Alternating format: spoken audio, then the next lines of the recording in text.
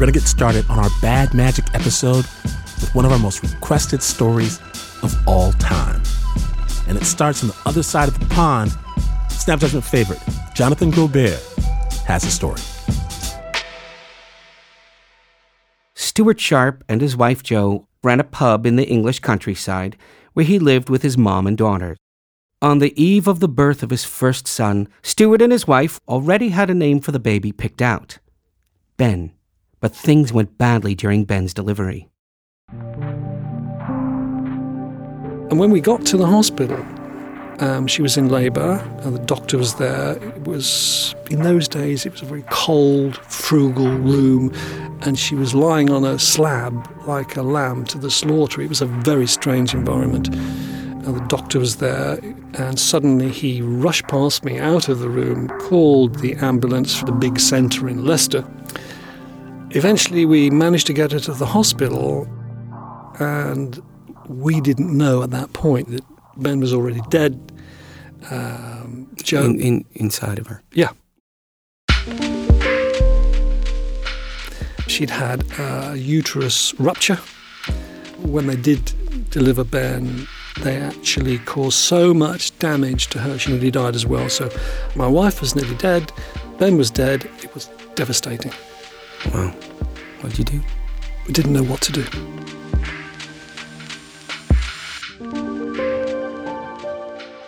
Stuart buried Ben in a shoebox-sized grave. The night of the funeral, he went to bed and had a dream. A dream that would change his life.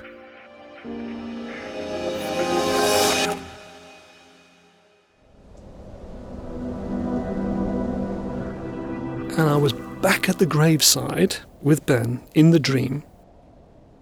I saw Ben rise from the coffin and sort of travel up towards the skies. And suddenly I started hearing this wonderful angelic music. And then I heard these angels came down and spoke to me. And one of the angels said to me, Ben is safe now. And in these circumstances, we always leave somebody a gift. And the gift for you is you will remember everything.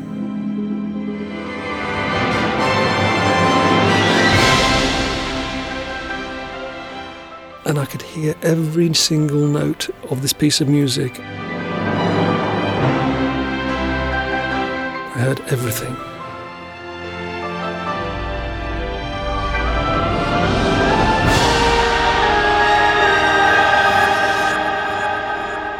Now, can I just quickly stop you here and ask you, are you religious, Stuart? No. Did you No. What did you think was going on? I just thought there was some great spiritual power that was going to guide me to do what I was meant to do from Ben's death.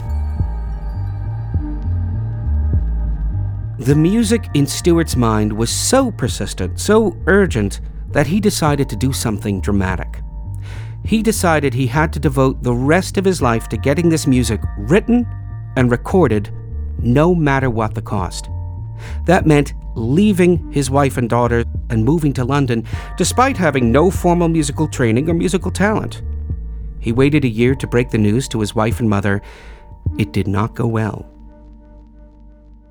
She said, look, you need therapy after what you've gone through. I understand. You need to go and talk to someone. And I said, I'll give you 6 months' notice, and in 6 months to the day, I'm going to leave for London. Of course, they both thought, sure. And they just shrugged it off. Yeah, 6 months. Every month I would say 5 months to go, 4 months to go, a month to go, and they still thought it was a joke. And I said, listen, I'm serious. And when it came to the day of going, and I got my little old Ford car and my squash bag, and I said, I'm going. And my wife was like, what? I was absolutely Because sure. there's a lot of people listening to this right now who are saying to themselves, you just abandoned your family, man. Absolutely. I know that. I said to her, through this dream, I will make you extremely happy. We will travel the world together. The girls will go to places and see things and get an education they couldn't have dreamed of. That actually made it worse. Yeah, because it sounds like the things you have to say to yourself to do something like leave your family. Yeah. It sounds like an excuse. Yeah. Oh, absolutely. And I left for London on that day. What did it feel like when you got into that car and started driving towards London? I felt I was going to do what I was destined to do. I expected that the voices, the angels, would tell me exactly what to do. So I had never been to London before. It was very miserable weather. I drove along this road. I just kept going round in circles. The traffic was very heavy. I pulled off the road and found a car park. And I just stopped in the car park. Thought, well, I'll stay here. And it was a huge car park with garbage bins in the corner. So I parked in between the garbage bins and stayed there waiting for my next instruction. And? I didn't go on. Stuart lived in his car, and Jo gave up waiting for him after 6 months. She divorced him. He stayed in London, waiting for the voices to tell him what to do. He sold his car, he moved onto the streets, but the voices said nothing. Stuart fell into despair and moved into a hostel for the homeless. He'd lost everything. Everything except the angelic music in his head. And then he walked by the window of a second-hand shop and saw a guitar. And I'd only got a few pounds, whatever it was, in my pocket. And I said, this is all I've got. Is it possible you could drop the price? A very nice lady said, not really. What do you want it for anyway? I said, well, look, I'm going to compose a symphony and I need it to get the notes out so I can give it to someone else. And she eventually said, okay, you can have it. What'd you do with it? I took it back to the hostel. I used to sit in this tiny little room which was full of cockroaches next to the kitchen. Cockroaches crawl over me every night, just trying to figure out this guitar. So while I'm fiddling around with these notes, I start being able to pick out some of the melody line on the guitar. Da, da, da, da, da, da, da. I thought, yeah, I can do this. Yeah, I couldn't write the notes down, but what I did, I went back to the Townsend's shop and I bought from them for very few pence a very old tape recorder. And I took it back and started playing all the melodies and stuff into this tape recorder until I'd filled 2 hours of this tape, everything I could hear. And so I thought, well, now I've got something I can work with. One day, Stuart took his guitar and recorder and sat himself in front of the BBC studios close to the homeless shelter to try his luck at getting noticed. And while I was sitting there, quite a few people walked by and thought I was begging, but I wasn't. And one gentleman came by and he just looked at me and didn't say anything. He walked on and he stopped 50 metres later and turned around and came back and said, what are you doing with the guitar? Are you a busker? I said, no, I'm writing a symphony. Oh, you're a composer? I said, well, sort of. He said, well, have you got a score? I said, no, I can't write music. And he went, how are you going to write a symphony then? I said, because I've got it on tape and I can play little bits of it.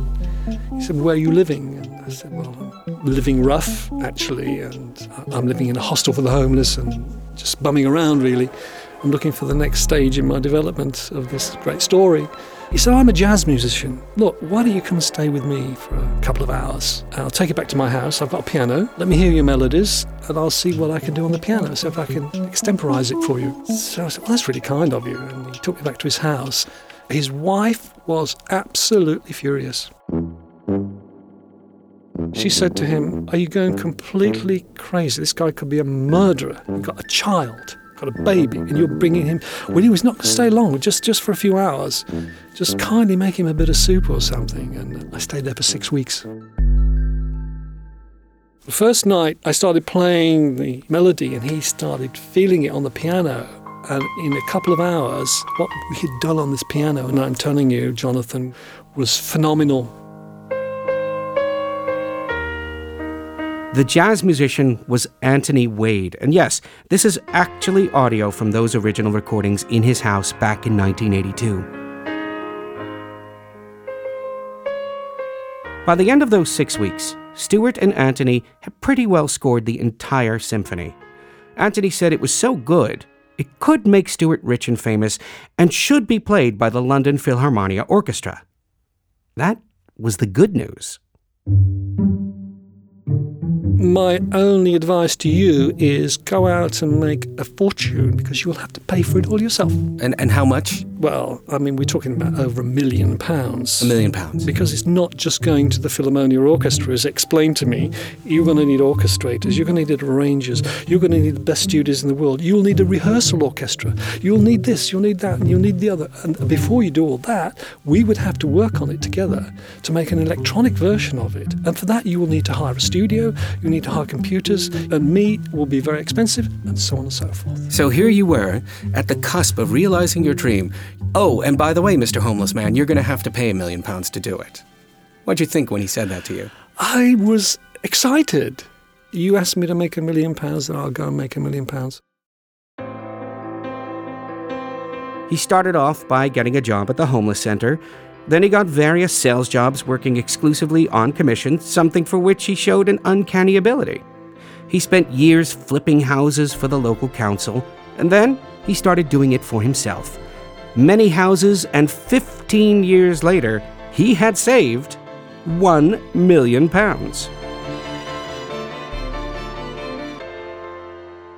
Then I tracked Anthony Wade down, and I said to him, "Are you ready to go?" He said, "Go where?" "The project." He couldn't quite work out what was going on, so I took my bank statement with me. I said, "Right, you gave me the answer of what to do. Here is the money. Let's go." And how long did it take to complete? It took 5 years working every single day to do an electronic version of the whole symphony.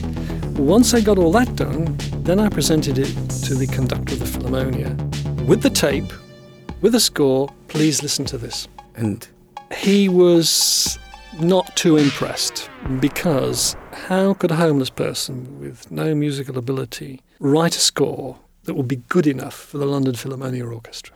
And he said to me, "It's not a question of money, Stuart. It's a question of credibility. The London Philharmonia Orchestra are not going to record basically rubbish." You hadn't even listened to it? He hadn't listened to it, no. And then a few weeks later, I got a call from him at midnight, and he was crying on the phone. He said, "Stuart, I have just listened to your tape. I have been blubbering for the last 5 minutes. It is wonderful. I cannot believe it.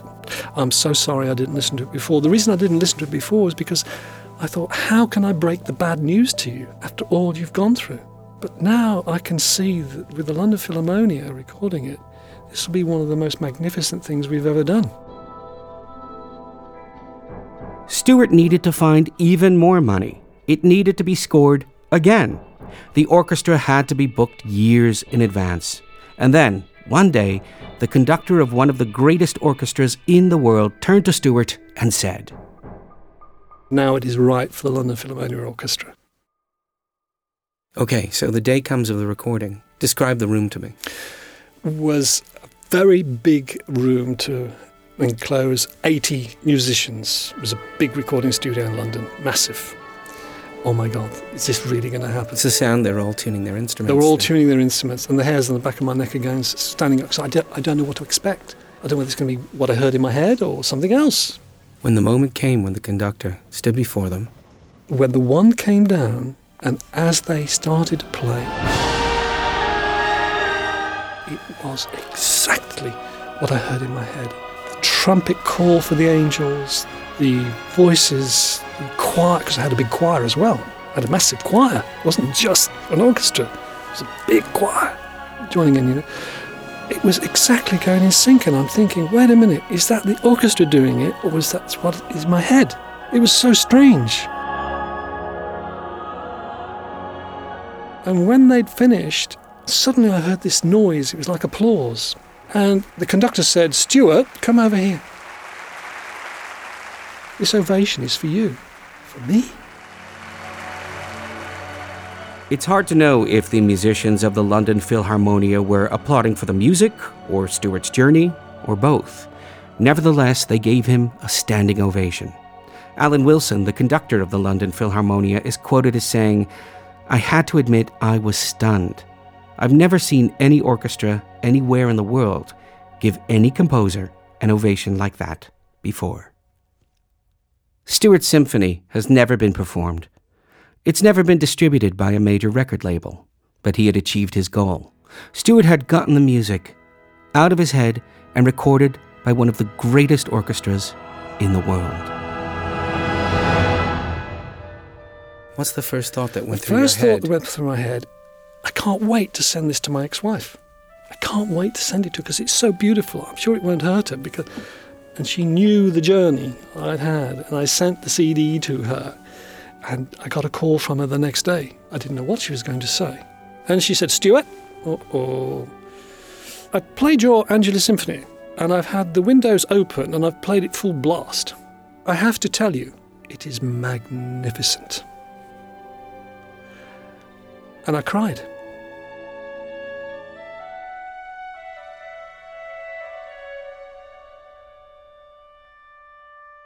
Let me ask you.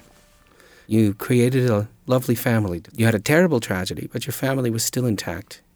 Then you had this dream that came to you that, frankly, could have been psychosis for all we know.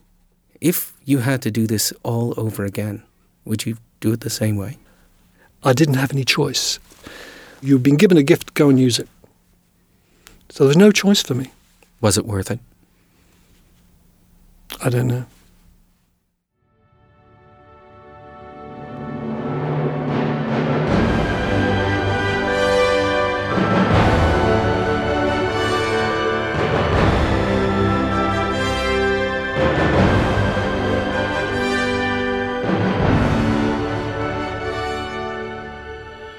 Thanks for sharing your story, Stuart. We'll have a link so you can hear Stuart's symphony for yourself at snapjudgment.org. Our Sherpa was the amazing Jonathan Groubert original score for that piece, original by Pat Mesiti-Miller and Leon Morimoto. It was edited by Anna Sussman.